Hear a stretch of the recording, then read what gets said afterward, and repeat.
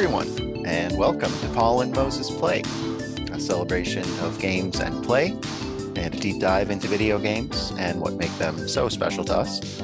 I'm your host, Paul Berberich, and with me, as always, is Dr. Moses Wolfenstein. Hello, Moses. Hello, Paul. We are back. We are back indeed on this beautiful springtime evening.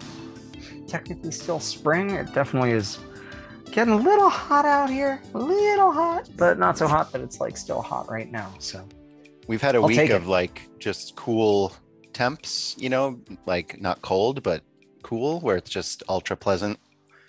So yeah, that's been nice. Remarkable. Not what I associate with Madison in June. Yeah, maybe I'll bring some of that with me. It's usually that whole, launch full forward into summer. Ready or not, you had 2 weeks of spring-like temperature. You're fucked now. It's humid. Right. But yeah, I don't know. Los Angeles is weird, and all manner of weather events are more mellow than not, except when it's been getting hot. I guess we'll have to see. But yeah, to the point, we got a special podcast coming up for our next episode. Don't think there's any harm in previewing this for any listeners listening to this one now. We are going to do a live recording. It won't be a live broadcast. That remains a future frontier for us. But we are going to take it live. The Games Learning Society Conference is reforming at UC Irvine, where GLS core faculty Kurt Squire and Constance Steinkuhler relocated from Madison a while back. Last GLS conference was 2016. Back in Madison, and here we go again. So we're gonna do some live shenanigans and talk to some conference attendees about video games. Yeah, looking forward to it. It'll be something totally different for this podcast, and I'd say for us. Yeah, for sure. Yeah, one of those things that doesn't feel real until you're in it. I'm not sure if vacations always felt this way to me, but I think they used to feel different. There used to be a palpable, like the whole month before you're getting ramped up, and yeah, I'm excited, don't get me wrong, but the reality of it doesn't hit until you're like taking off. It's extra surreal in a travel period in our like late / post whatever COVID existence, our endemic COVID existence. I was just out there last weekend, which seriously ate into my gaming time, seeing as a lot of my gaming happens on weekends normally. And no gaming happened on the weekend because I was out there for a little hootenanny up in the north, which was fantastic, and certainly did not involve video games, and that was wonderful in its own way. But I've got to say, like, it's weird getting on planes these days. It's not normalized for me at all. I'm doing it again this weekend. I'm going up to Palo Alto. My brother is receiving an honor for his work as an academic advisor at Stanford.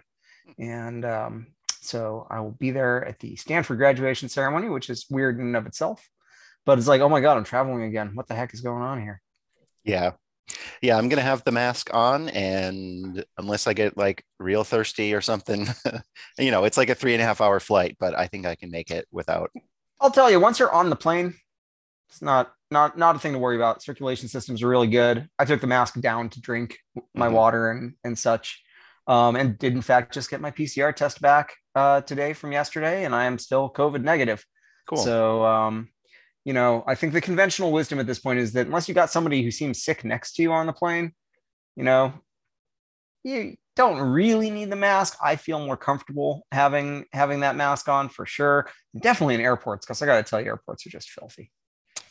Yeah, and this is one video, one point of data, but someone took like a O2 monitor onto the plane, and like it skyrocketed up to like the red level, whatever that means, like, and it came down a little bit once they reached cruising altitude, but like stayed pretty high. So yeah, I'm gonna do my best to keep the old mask on.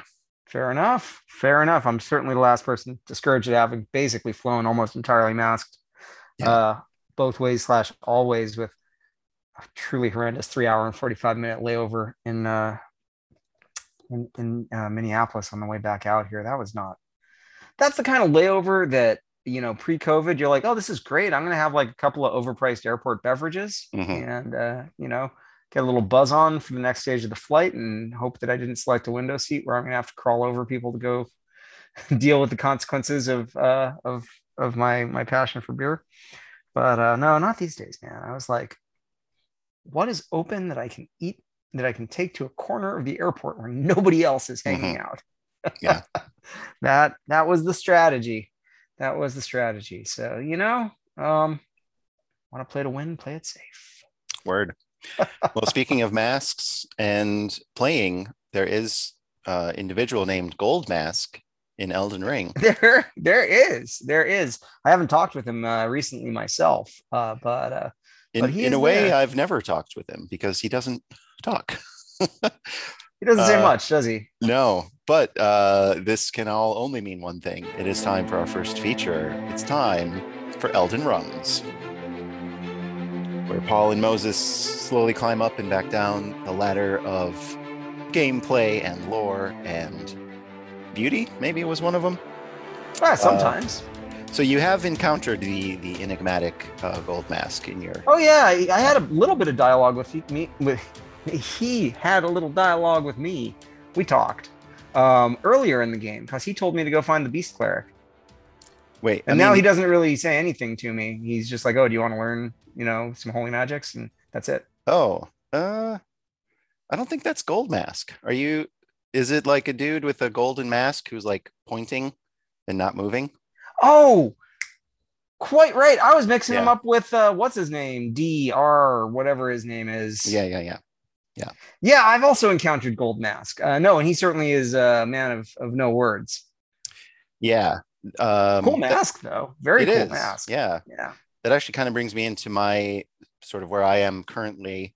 Still stuck on that main boss who is squashing me like a bug. Like they do. But I've been clearing up side quests and breaking from my normal habit of like playing a Dark Souls game and then reading about it and then, seeing what I missed. I'm trying to get as much as I reasonably can on my first playthrough. So if I hit a wall, honestly, that's kind of sensible because, yeah, because it's going to be another 100-hour playthrough for the next one, whenever that might happen. Or alternatively, you can potentially then do a playthrough that is less completionist next time if you're feeling it and you want to just experiment with like a totally different build. You'll have a sense of maybe where to go to get some shit that you didn't wind up using at all because it didn't fit your build, but you went there anyway. Yeah. This is definitely the story of my Elden Ring playthrough so far. Yeah. Like, oh, I just spent a bunch of time and I found an item for it that I can't use. Yeah. Because otherwise, like, I don't see a practical way of making sure you're getting all the NPC quests because it requires you to scour the entire map to see where they might appear next. And then the icon is revealed for them and you can see that they're still there. Yeah. But like until you find them, you won't know where they are, what they're doing. So does that mean that after every sort of story action you take, you then need to spend an hour galloping everywhere to see if someone has moved? I mean, it's a conservative estimate. Sure. Sense of, yeah. So I don't know. I'm sure there's more clues that I might be missing, but so yeah, I looked up because I'm like, okay, Gold Mask, he's been standing there the entire game. I am now at end game. And who is this dude? He's in the opening opening cutscene. So yeah, I found out how to sort of get his whole thing going and did all that. And it was cool. Very interesting. Okay. I ended up getting a spell, which I've been searching for this sort of thing the entire game. And lo and behold, it's even better than I could have hoped because it cures all status ailments. Really? It uses a lot of focus points. And I think you need to have 38 intelligence to use it, even though it is an incantation, which is interesting. And just the animation, it's this very like clockwork kind of like, I don't know. I don't even know how to describe it. Very, when something's not loose, it's kind of tight. I don't know. Sure. You'll I'm doing a bad job here, but you'll see it at some point. One way or another. Yeah. So yeah, with that, I was able to go to a couple of dangerous places where I get like the rot thing right away and kind of explore a little And more not there. get completely subsumed by blood rot. Yeah. Yeah. A few other NPC quests, and then I did get the last piece of the map of the world. Ooh. So that is now all filled in, and it's weird, like when that happens and then I explore a little bit, I feel like I've seen everything in that area, but no, there's so much more. And then I think the last thing I'll say for my experience, loving this game a great deal. It feels less sort of distinctly memorable than a Dark Souls game, though, because of the non-linearity to it. It kind of all blends in to one sort of experience, instead of like, oh, and then I made it to Irithyll, and then it was Pontiff, and oh my God, and then this and then that. Right. Right. No, the linearity of Dark Souls means that the story is mostly told one way. The narrative, player narratives will vary, but there is a formal story to it that will, for the most part, flow in a uniform way. And that's certainly not the case by design, right? So yeah, it feels a little less distinct, a little more nebulous, which is okay. You'd prefer it to be a little sort of crisper with these moments. But I think in time they will also sort of crystallize a little bit more as well. That may well be the case. I wouldn't be surprised. I think it may well be one of the things where, looking back on it, there are going to be the moments that stand out as crystallized moments, both in terms of the intentional narrative, and then also, of course, like those emergent bits that just happened on your playthrough or like your own personal what the fuck moments, right? Well, I mean, speaking of blood rot, I did take a couple of cracks at he who is subsumed by the blood rot, Radahn. Ah, yes. It's a fun fight. Oh man, I'm hopeless at it for now, and I don't think it's necessarily a question of leveling up. It may be, but getting the feel of this fight, it's different. That's for sure. Yeah. It makes it, you know, uncertain terms right off the bat. You need to, mounted combat is an essential and necessary part of this fight, because you cannot avoid his opening salvo if you're on foot. It's just not going to happen. So, so that's kind of fun. I am enjoying that aspect of it, but like after getting decimated by him just a few times, I was like, I'm not. This was actually just earlier today, because I just hadn't fit any Elden Ring in this week, and I was like, I need to do this before we pod tonight. I've got to get myself back in the flow here. So yeah, it's definitely going to be enjoyable. But I'm going to have to get the measure of it. It's like the opposite of the Rennala fight, where stage 1, you roll in, it's easy at first, right? Anything that's going to be difficult about this fight is not how it initially presents. Like, I have a feeling once I get the rhythm of Radahn, it's not going to be that bad, maybe until phase 2. I don't know. But man, initially it's just like, oh, they don't call him Star Scourge for nothing. And that poor horse. He's on his poor deflated little horse. That poor horse. How does that even work? The physics of Radahn and his horse do not make any sense, even for FromSoft physics. Well, and it actually goes beyond physics a bit, because Radahn studied gravity magic so that he could still ride his horse. So if you notice on his feet, he has those little purple spheres going.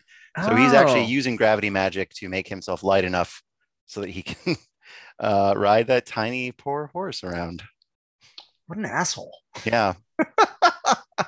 And there's one attack where he actually like shoves the horse under the sand and then does this big like AoE and then like pulls him back up, and like it's so goofy.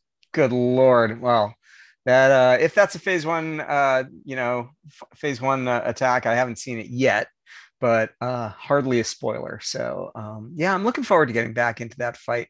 But after that, I was like, okay, let me pop up to the Sacred Capital and the plateau up there and do at least a little bit more exploring. And I managed to find myself the Elden Ring Draconic Tree Sentinel. Oh yes. And it seems like he might be non-negotiable as a world boss, because he's guarding a door that is enshrouded in mist while he's there. And I feel like that might be the passage in. Although I did find from a merchant something about there being a well and an extensive like dungeon of sewers underneath the capital. Indeed. But I'm not sure he said the well is inside the Capitol, and I feel like, does that include inside the outer wall? Mm. If so, then maybe I can find this well. But if not, I already cleared the little mini dungeon up there on the southish side of the Capitol that takes you through to, I can't remember what the building is on the other side, but of course the doors are locked and do not open from the side. Right. That's one of those sacred towers where you get the upgrades to the Oh, runes. that's a sacred tower. So I did, in fact, then to kind of top things off, I came so close to downing that tree sentinel boss, and then I was just like, he's tough. He's tough. It took a lot of work to get there and a little bit of luck. And well, I know I could have done it. And it is another one. It's got to be mounted combat, but it's frustrating because you're best off demounting periodically because you just can't dish out quite as much damage on the horse. And it's a patience fight for sure, to a great extent. Also, I had my skeletal bandit bro out, and when he took him down, he focused fire on him and destroyed him. Oh shit. If I didn't distract him and get him to come attack me instead, he ground pounded and brought him down permanently. Yeah, I wasn't. Not everyone knows how to do that. No, indeed. I was not expecting a world boss to do that. I did think it's interesting. There is the minor Erd tree up there, and it almost seems like he's supposed to be attached to that tree, because when you go to the base of that tree, there is no guardian, and instead there are the tiers, whatever, for for your tonic makings that are just sitting in one of those kind of bowl things there. Yeah, almost looks like a Lord vessel. It does a little bit. Yeah, it does a little bit. And that's I was just noting that too. There was somewhere else in the game where one of those had popped up, and I was like, that's interesting. Very, I'm like, what are they hinting at here? And I have to assume, there's no Erd Tree Sentinel there. So it almost seems like he was recruited away to guard this entry to the Capitol or something. And as far as I know, that is the only way through. I've been down into the dungeon there, and I can't see any way to get in besides the side door. That's good to know. I'll focus on that and maybe level up a little bit before I take another crack at him, just to make it slightly easier, because he's doable. It's just hard. So but I did double back over to Limgrave, to the sacred tower there. And did in fact ascend that tower, and made whole the Godric's rune. And that was it. There was no fight or anything, but it was interesting seeing the desiccated, fucked up fingers at the top. I guess the doors don't open until you've beaten the boss with the associated rune, basically, right? Oh, is that what makes the doors open? That's my guess, because I had actually gone to the Limgrave Tower way early in the game. I discovered it. I was like, I can't get in here yet. I wonder what this is about. I think it actually had like a blue shimmering thing in front of it. Maybe not, though. It's a long time ago. Months ago. I should revisit the one up by the Capitol then, because last I checked, it was still shut. But you have since perhaps beaten. Well, I thought I'd already beaten the boss. But I'll double check that. So did in just like an hour and a half, but I was able to kind of unearth some new stuff, to discover some new corners of the world. And then the other area that I was exploring in a vain attempt to see if there was some other way into the Capitol to find more of the things, more of the map, was the Ariza's Heroes. Tomb. Hero's Grave, and then there's the side tomb. It's like having I was like, not everybody gets a side tomb. Interesting. So I didn't really poke around in the side tomb too much. I went in the Hero's Grave and got ground up by that just brutal trap. Like the giant spinning blades chariot things. I made it through the first two of them, and then there's like a really long hill where there's one going up and going down, like in parallel. I'm like, well, this is delightful. Obviously, there's no alcoves to duck into for this part. It's all about timing your way down this fucking hill. And I was like, fuck this, I'm out. They did nerf the damage. Those things used to always one-shot me, and now I can get hit once. Where I'm at, they totally one-shot me, but you've got a lot more health at this point than I do. So but no, they absolutely one-shot me at this point. It was particularly cruel because I was like trying to check out the pattern of the second one, and I was just like couple pixels too far forward, and when it does its turnaround, it'll snag you and just mow you down as it's like turning around to go back up the hill. It's just like, oh, fuck you. Yeah. Fucking machines. So yeah, I think that's about it as far as between last pod and this. As I said, very, very limited time on Elden Ring. Not a huge amount of gaming time in general. Yeah. Well, these things happen. Life happens. Life finds a way. And with that, I think we will find a way to our second segment here. It's time once again for Game Ranks. And Moses, lay it on me. Yeah, so I'm gonna rank a game that you definitely probably haven't played. I'm guessing you might not have even heard of this game. It is my 53 rank, so sitting above those final three, still bringing up the trail. And the game is Below the Root. It was a 1984 release that I played on Apple II with my friend Stacy. We were childhood best friends, and still, I don't really have a hierarchy of friends at this stage of my life, but absolutely still a best friend. And Stacy and I used to, do a pass play basically in front of the Apple II computer with Below the Root. So it is a platformer. It has been characterized as kind of Metroidvania-y, except that I think that is a very odd way to characterize Below the Root, because violence is really, really limited in Below the Root. Mostly you are running around trying to jump in between these trees and solve puzzles these ways. You start by choosing from one of a few different characters, and there are two races. There are the Kindar and the Erdling, and your starter character is going to be one of these two. And the background premise of the game is that these two races have existed, like kind of evolved out in different directions or something to that effect. And your objective is to try to bring peace to the two different peoples. Okay. It's based on a trilogy I never read. The books by Zilpha Keithley Snyder. And the first of them is apparently called The Changeling. And then it was those books, which I'm almost surprised I haven't read, given that, like, hey, there wasn't that much fantasy in the way of fantasy novels back then. Not like there is now anyway, where it's just blown up to the point of being like an impossible amount. You'll literally never read everything in the genre that people have written.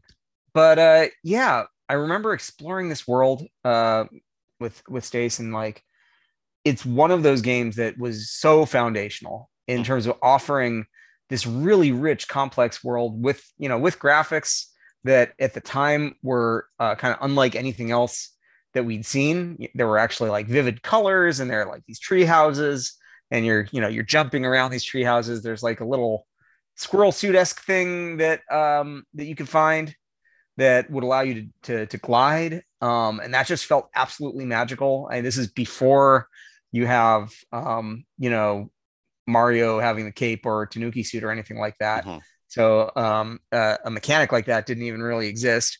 Unlike Zelda, you can't just go running around smashing things and taking things, because they mechanically baked into the game like these societal principles that like theft is frowned on. So you need to find your currency to be able to buy things, or find them out in the open world. I don't remember how many discs it came on, but it was on your old school 5 1/4 floppies. It might have been more than one disc. It probably was. If it wasn't, they did like an astonishing amount of like packing stuff in. Granted, it's with these sprites that are like reused all over the fucking place, right? Like your leaf sprite is just everywhere in the game. Mm-hmm. Same thing with like the trees and the bark.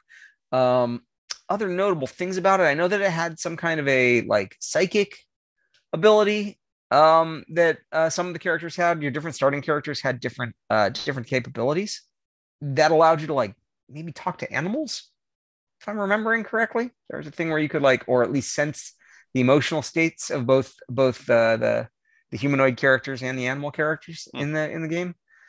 And man, I'm not sure what else there is for me to say about Below the Root. It definitely a game that we never finished. We got pretty far into it. I think falling deaths were like the most common way that you died in this game, like you do. Yeah, I can see that. Yeah, I'm looking at the map here. I sent you a link. It says it's the entire map. I guess there must be a lot of internal environments There as were a well, lot of but internal environments in the game. There are lots of, but honestly, like when you look at that for a game of the era, um, that wow, that's fascinating to see it that way because there are totally these impassable parts. mhm. You cannot easily get to all of this like early in the game, but it's funny because I recognize like even now certain parts of it, like those dome shaped buildings on the far right, Mhm. or maybe it was the ones in the middle that you see first. Because I remember like seeing those and being like, whoa, what are these? You know, Yeah. they don't look like the other architecture that we'd encountered before.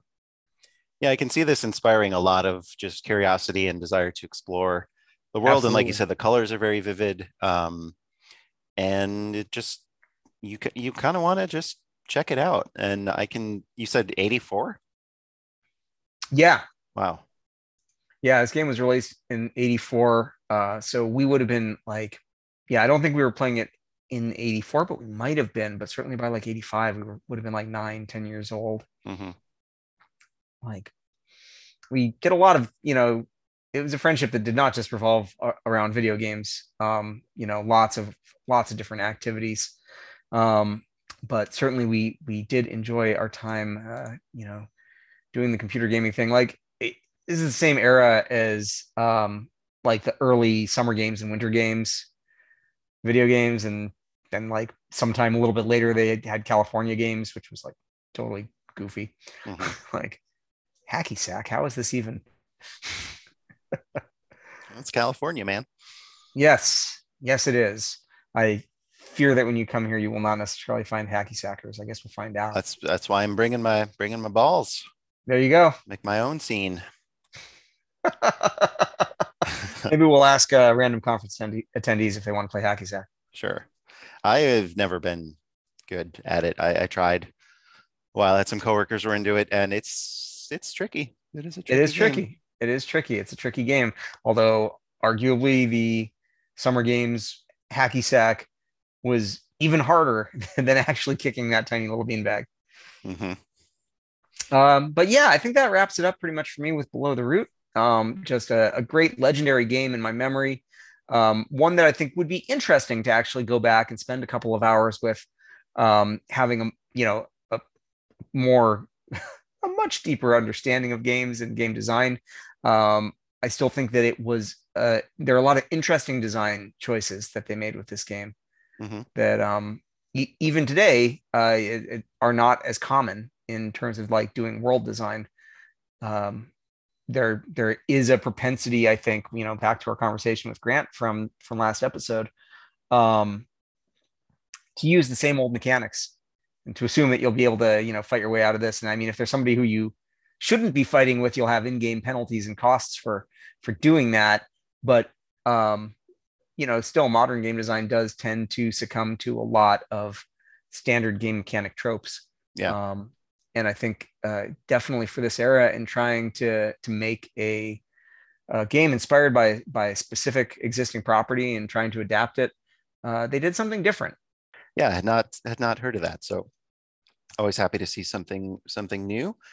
Um, for myself this week, my new number 56 is Metal Gear Solid V on the PlayStation 4 or Metal Gear Solid 5.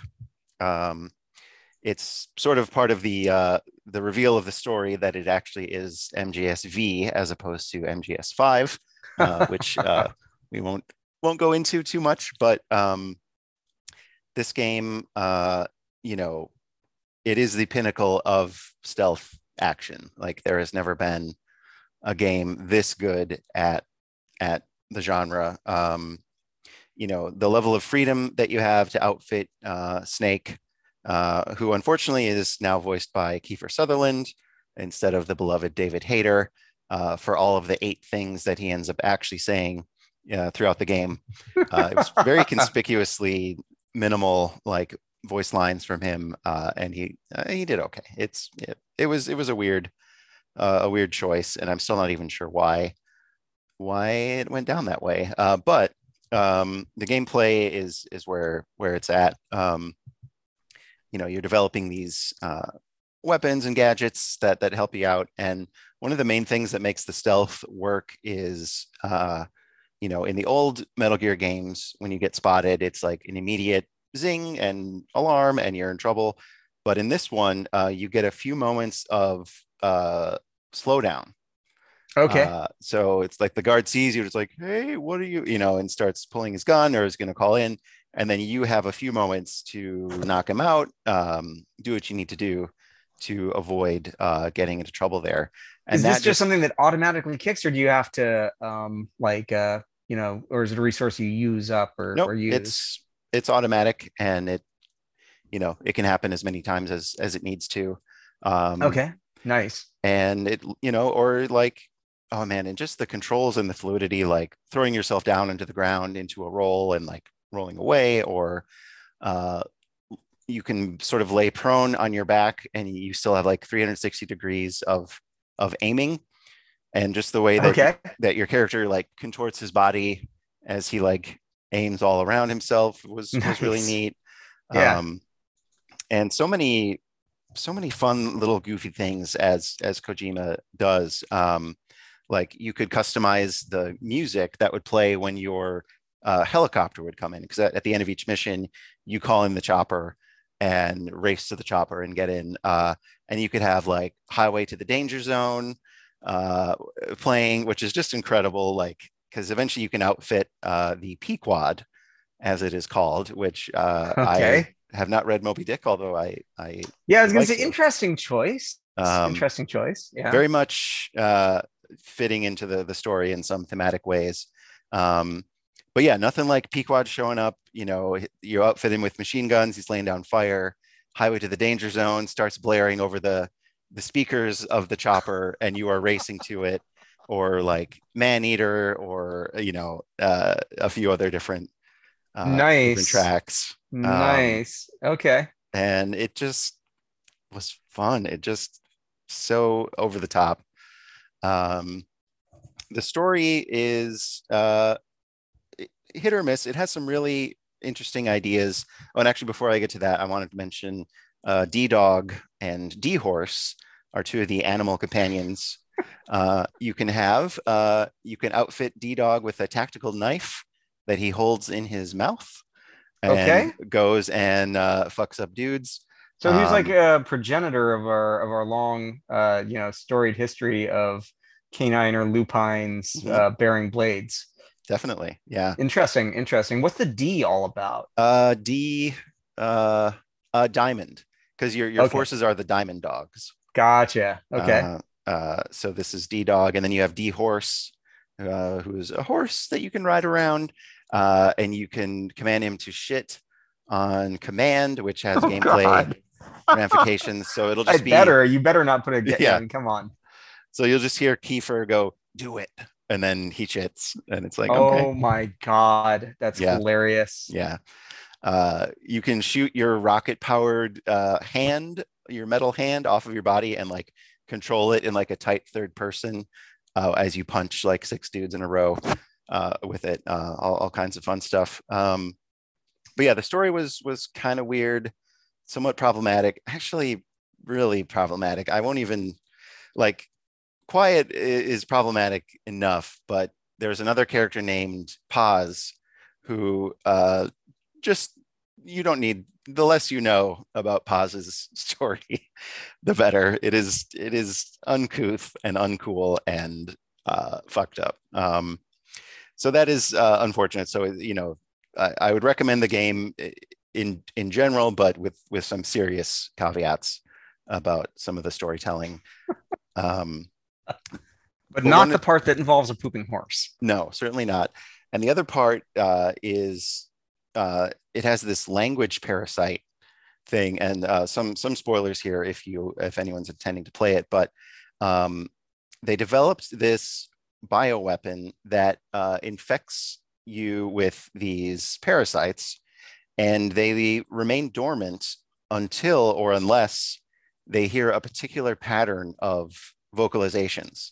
So what they can do is set it up so that if you speak English and you then vocalize, these parasites will activate and Really? I guess make you sick or kill you. I forget exactly what. But I thought as a sci-fi concept, that was kind of fresh. That was kind of neat. Huh. Yeah, no doubt. And Definitely. that's why Quiet never speaks, is because if she does, then these parasites will activate. Ah, so that's like, huh. So it was established. It's established lore. Yes. Yep. Okay. Okay. Uh, so yeah, it was rushed. It was weird. It was coming at as Hideo Kojima's relationship with Konami, was in full free fall. So there's an entire third chapter of the game that was cut, so it ends somewhat unsatisfyingly. But again, those moment-to-moment missions where you're on a mission, you've got your gear, you've got your horse. It's pretty much unrivaled. So that is Man. why it's my new number 56. Excellent. Excellent. That's wild. I mean, I know these games are the whole series is kind of bonkers. That's kind of Mhm. on brand. Um, but that's a little extra. Yeah, Gotta yeah, love it. gotta love it. Well, speaking of love, it is time for our next segment of the show. And I swear, Moses, you're just setting me up for these segues sometimes, with Sometimes. how glorious they are. But it's time once again for what I love about. What I love about the internet and video games is Jeff Gerstmann, formerly of Giant Bomb, one of the co-founders of Giant Bomb, the last of the original 4 duders to be on Giant Bomb, and it was announced a few days ago that it was his last day at Giant Bomb, and Wow. still not exactly sure why. I think he just wants more freedom and less like meetings and analytics and stuff. But I mean, it was the first podcast I started listening to back in 2009. Like, Yeah. this dude has been in my ear for many years on a weekly basis. And actually, I stopped listening to the Bombcast because it just, the personality, it's a very weird idiosyncratic thing, but I needed more Jeff, and now I have all the Jeff I want, because he's doing a Patreon, and he's going to be doing a weekly podcast and other such things. But really what it comes down to is he is the type of sort of host personality that I would aspire to be. Very Gotcha. congenial, very, personable, but also willing to ask maybe not the tough questions, but the provocative questions. I mean, you know me, you know how much I love sort of provocative questions, putting people sort of on the spot. I mean, it's the impetus for many a segment in this show, really. So I've always admired the way he handles himself, and just grateful to have had him in my ear for these years, and looking forward to the next chapter. Right on. Yeah. It he's left Giant Bomb, and I thought I saw something here. He's starting a new podcast. Yes. Okay. Which I listened to episode 1. It's a solo podcast, which not everyone could pull off, but like he can just go, and he's got the chat going, and he's Oh, gotcha. he'll have Okay. guests and stuff too, but man, he can hold it down on a solo pod. Righteous. Yeah. Well, Jeff, if you happen to be hearing this podcast, we'd love to have you as a guest. Right. Why not? Sure. We probably wouldn't be here without your influence on Paul. So, Indeed. righteous. Yeah, man. Man, that's a lot to love. That's good stuff. Yeah. Well, coming up next is Tell Me About. And continuing on the Giant Bomb theming here, Moses, I have a two-parter for Okay. you. First of all, could you tell me about your favorite energy drink? Coffee. Okay. I'm afraid that's it, Yeah. though. I don't Yeah. do energy drinks. you know, with my middle-aged gut, they're more Hmm. likely than not to just like send me running for the toilet. Hmm. So, you know, by and large, yeah, it's been a while since I've even done like a Red Bull, and all Yeah. of the kind of more fancier and or crazier and or hyper caffeinated shit that's come out since then. Like, no, coffee is my energy drink. Okay.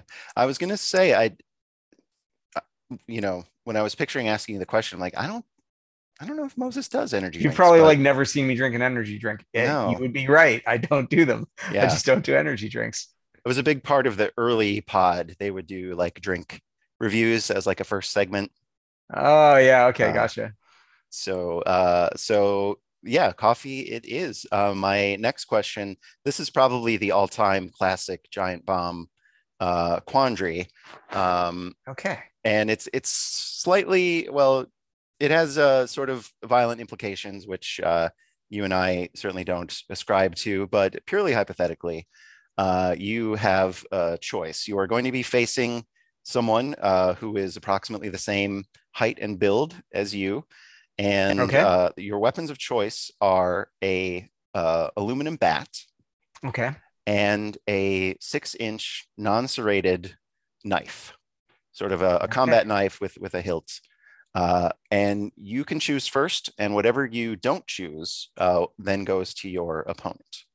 And you See, are going to, try and kill each other, or at it's least a fight. Yeah, it's a disable fight each to the other. death, eh? Yes. So, which do you choose and why? I mean, it's got to be the knife. Yeah. The bat has reach. Obviously, the bat has reach.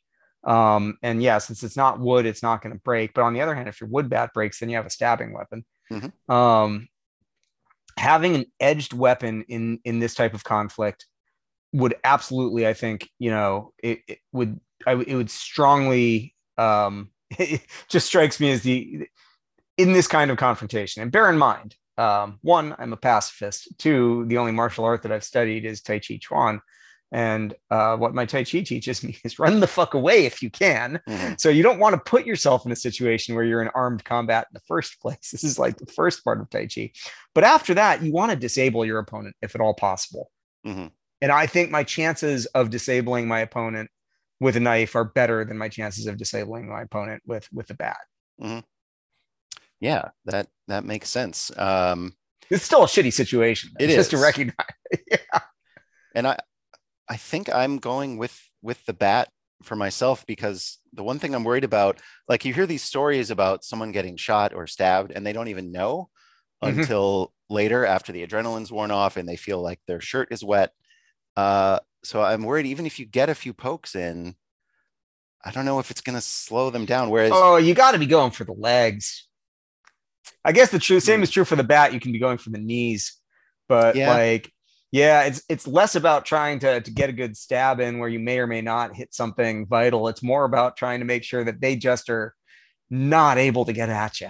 yeah, And you know, if you can nick somebody's like Achilles tendon or get them like, you know, real good in the calf or in the thigh or something like that, like even if you're not killing them, it's that disabling effect that just makes it harder for them to get after you. yeah, But you know, by that same token, honestly, that is also the call for the bat because having the reach, it gives you a better shot of being able to get somebody in the knee before they can get close enough to stab you. yeah. Like I'm going dirty here. Come on, it's a fight to the death. Oh yeah, you gotta There's no gotta go honor in dirty. here. Or if Yeah, it's not death, then at least it's the fight to the I can finally get the fuck away because some asshole has locked us in a room or something. yeah. I just feel like with a bat, I could be kind of swinging sort of wildly, creating sort of a defensive zone, and then kind of chipping away. Like maybe I can hit the hand that's Yeah, holding the knife. I mean, or let alone like a good blow to the temple. I mean, you're not gonna be able to ignore that. you can dome somebody for Um, sure, for yeah, sure. No, I mean it's a hard choice. It's a yeah, hard choice. You know, it is the mortal nature of said combat that you know that does for me in terms of making this decision. But like I said, I don't feel necessarily good about it. I think there's clearly advantages and disadvantages to both of these weapons. yeah. Well, may we never find out. No, maybe we absolutely never find out. So, Paul, this is a kind of focused, and you might not be ready to answer this question. Hmm. But I feel like you at least are like you're approaching the end of your first Elden Ring playthrough. Yeah. Um, Tell me about what's next. For Elden Ring? No. Oh, Like, I mean, I know that you'll yeah. wind up doing a second Elden Ring playthrough, but there has to be a game or games that you've been thinking you want to pick up, but that you're not going to make the time for until you've at least completed one Elden Ring playthrough. So, at least one thing that is like on your horizon as far as games that are out there. Yeah, absolutely. The first thing that comes to mind, I am very excited to get back to Factorio. Oh, okay. So Um, it's Back to the Future to the yeah, to the it's been kind past. of percolating, and then I've avoided like videos and tutorials and stuff for sort of my first go around with it because I want to be able to figure out the smart stuff to do myself. But I feel like I have enough of a handle on that. So I've been watching some videos and just seeing these insane factories that people can make, and Nice. I Because am you've put a fair amount of time into Factorio oh already. yeah, quite quite a bit of time, and you know each time you learn more and you're like, okay, now I want to start over and like put all this into practice, and then you learn more and you want to do it again. Yeah. So the other game is called Citizen Sleeper, Hmm. uh, which sounds really interesting to me. Sort of a survival kind of game. I guess you're like on a ruined space station and you're trying to survive and keep your meters up. But that recently came to Switch, and I Very am nice. pretty interested in that one. And then the other one that I've been meaning to hook my PC up for is Space Warlord Organ Trading Simulator. Oh yeah, I've seen a couple of like short pre reviews about that from because it's been in whatever early access for Mhm. a minute now. It's fully is it fully out now? I'm not sure. I think it may be a full release. Yeah. All right. But yeah, hell of a title. And really, I mean, the explanation of what the game is right there It's in the in title. the Yeah. title. I'm not big into 40K. I've never played it, but I love the world, the fiction Yeah. of it. And I've been watching this YouTuber go through all the different things, like the worst jobs in the Imperium, the history of Nice. this and that, and it's kind of got me in that hyper techno dystopian kind of mood. Excellent. Um, Yeah. As you know, I'm a fan of the 40K fiction. I have only barely played actual Warhammer 40K once in my youth. mhm. Um, I think it's the kind of thing where if anybody was ever going to have talked me into playing 40K, it was Rick. But like Yeah, most people who have played a lot of 40K, the main thing they have to say about it is the rule systems are broken every time they release a new version of the rules. They're still fucking broken. The rules are madly broken. You paint armies, but most of us don't want to actually play the game because how right. busted the rules are. And I'm like, yeah, that's not appealing to me for a tactical minis game. I would love to play a tactical minis game where where the rules were not broken. Mhm. But yes, the grim dark, the ridiculousness of it, but also the depth. It's a very, very like, if anything, overbuilt universe. So I dig what you're saying there, Yeah, and kind of puts me in mind of something for a future episode. nice, That nice. is to say, I have to rank Space Marine still. No, Right. that is also true, but not the point. Well, I think that does wrap us up on Tell Me About Then. Yeah. One other thing, which is now drifting. Oh yeah, well, nothing new here. I want a PlayStation 5 so I can play Demon Souls. Ah, yes, of course, of course. Um, Yeah, so that's got a strong contingency attached to it. right. I will say there's a couple of things that have crossed my bow recently that I'm kind of curious about, and one of them is Stray. Yeah. Um, so looking forward to that. I think it's coming a full release of that is coming later this year. I believe it's like an early access or Hmm. something or beta or something right now. So, but hey, who doesn't want a game about being a cat? Come on. Being a cat in this downtrodden kind of robots only looking future with like Yeah, a speaking bunch of of grim depressed dystopic robots. kind of Yeah. like, yeah. Yeah, so that'll be interesting. Looking forward to that one for sure. Yeah, but man, I've been trying in earnest to put Elden Ring to bed. Uh, It's partially just not working for you. yeah, partially why I want to do those side quests so I can level up more and maybe Yeah, eventually beat this dude here. But maybe tonight we shall see. I strongly suspect it is mostly about patience because it's a Soulsborne game. Yep. Cool. Well, with that, then we will move into the final segment of the show. It's time for Make My Game. All right, let's make a game. Coming this week from Grumpy Pug Productions. Oh, a grumpy pug. Is our first potential game, Battle Godzilla EX. It's okay. I don't know. It is okay. This is the like playing with fire moment. Like, could do a lot worse than this. But I always feel a little bit of hesitancy when it's like an existing IP. Yeah. The only thing there is like the EX, like what makes a Godzilla EX. But yeah, Is the EX like extreme? What is or like extended version. It's almost like a deluxe version kind of thing. Gotcha. So, but yeah, it being Godzilla, I don't know. Let's let it go. I'm gonna use my veto on this one. Okay. Let's kill Battle Godzilla EX. Next up is Streets and Spells. Okay. Which I like. Yeah, I like that too. And since I've already used my veto, I couldn't veto it anyway. Yeah. So Streets and Spells, that's got so many different directions that it can go in. Yeah. Like it could be very conventional, but it could also be like a huge variety of genres that are not conventional. The first thing that pops into my head is a sort of fantasy city builder played with square cards that you lay down, and the cards have a street on them, and also on either side of the street is a magical effect. Okay, I like it. So we can definitely go with this. And this is what I love about this is how easy it would be to mock it up with analog, but then how like what is really going to get interesting with it is what happens with card synergy. That you can't possibly do this kind of stuff with analog, because like as you connect streets and as you like build out your city, connected tiles can change and merge into each other, right?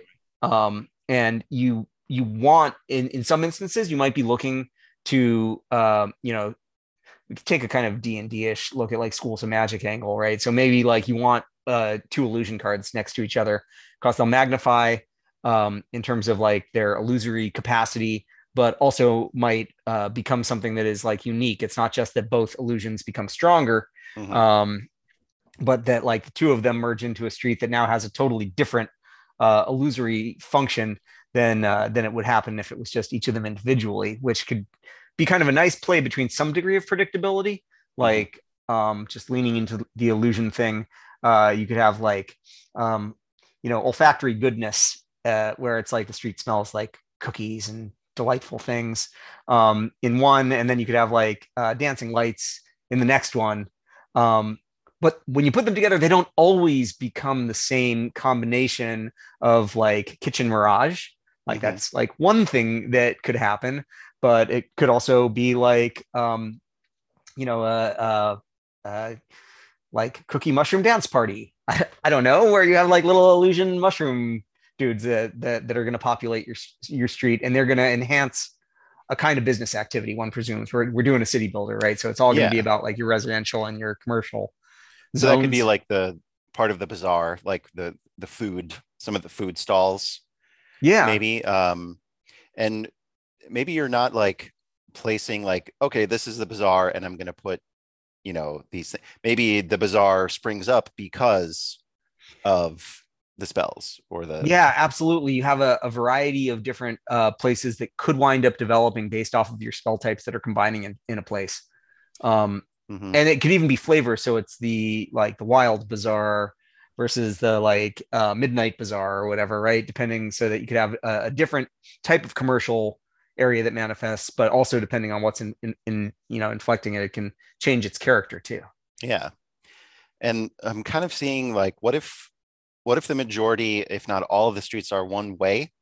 Mm-hmm. And if you chain together, let's say fire magic from Mm-hmm. tile to tile, it increases the potency of it. And so like a certain blacksmith will only appear if you have like a level 3 fire street going for him to set up shop. But then you have to maybe cancel out that effect to have a residence nearby so that the residence doesn't burn down, you know? No, I like it. It's like in order to attract like Ifriti business, right? You need Mm-hmm. enough fire. You need a block that has enough fire that like little like low level fire beings will come if it's just like Mm-hmm. one area, or other folks who might be seeking fire for their own purposes. But like, yeah, again, you want that Afridi blacksmith to show up, right?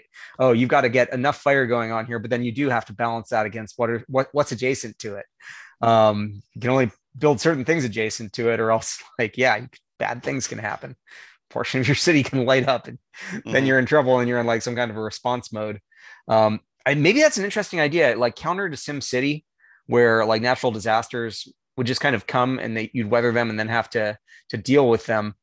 What if you have a crisis state of any type, whether it's traffic, fire, giants, whatever, it actually shifts you into a different mode, and the cards that it's dealing with you, instead of being like building out your city, they become actions that you can take to try and mitigate the situation.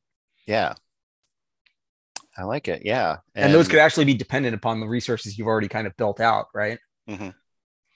And yeah, maybe you need to balance it like, okay, you want this master blacksmith, Ifriti blacksmith to move in for all the points or prestige or whatever, Right. but the heat from that tile continues to mount. So maybe Yeah. you have to contain it with water or ice cards like in the vicinity to kind of cool things back down. So like a Yeah. And well, neutral kind meanwhile, of you're state. like trying to build towards creating a structure that'll manage it, Yeah. and like, create steam fountains for you or something, right? Mm-hmm. And But maybe like you even, until you can get there, you're going to have this periodic situation you need to deal with, and you need to be like banking enough of the right resource to handle it when it pops off again. yeah, I like that concept of steam fountains that you mentioned. Like this is where like a one-way street going and all these things are happening. And then at the end, you have some sort of an outlet, a sewer, a steam fountain, ice cream shop, like that utilizes all that stored up magical energy. I love it. Yeah, absolutely. Absolutely. It's something to build towards. And, even, like potentially you can try to upgrade it by then like, okay, hey, I've got this and it's running to its outlet, but now I want to find something else that's going to run into it that'll cause it to transform into something that makes use of, two different types of resources or whatever. Mm-hmm. Yeah. And even the name sounds like a real thing that already should exist. Streets and spells. Absolutely. Yeah. Absolutely. And I like this version much more than like the first thing that came to mind for me was like a Streets of Rage, like beat 'em up only with like, spell casting. But I was like, we've done things like that and Make My Game before. And that certainly could be, if this game had come out as an arcade game in 1987, that's what it would have been. And it But was called Golden Axe. and it was called Golden Axe. Oh, what a great game. And truth be told, I had that exact same thought. I pictured a dude in like rollerblades with a wand, beating up 80s punks. I love it. I love it. I think we found something a little more interesting this time. Most definitely. So thank you, Grumpy Pug Productions. Yes, for Streets and Spells. And speaking of thank you, it is time for the final part of the show, the goodbyes. Moses, any final thoughts for us this week? Paul, I'm looking forward to seeing you live and in person next week, and we're going to mix it up with some Games Learning Society attendees. It's going to be a little bit wild. I might. It's kind of for the best for me, because since I'm out of pocket again this weekend, I'll probably not have played a whole lot between now and the next episode. Mm-hmm. So this will work out for the best. But it's gonna be interesting, and we'll be bringing it to you all. Well, probably when Paul returns and mixes it down. We'll see. Yeah. Very good. Well, as always, thanks for being here with us this evening. Most definitely. And thanks to everyone out there for listening to this week's episode of Paul and Moses Play. If you have a question, a comment, or suggestion, you can email us at paulandmosesplay@gmail.com. We'll see you next week. And until then, never Never stop stop playing. playing.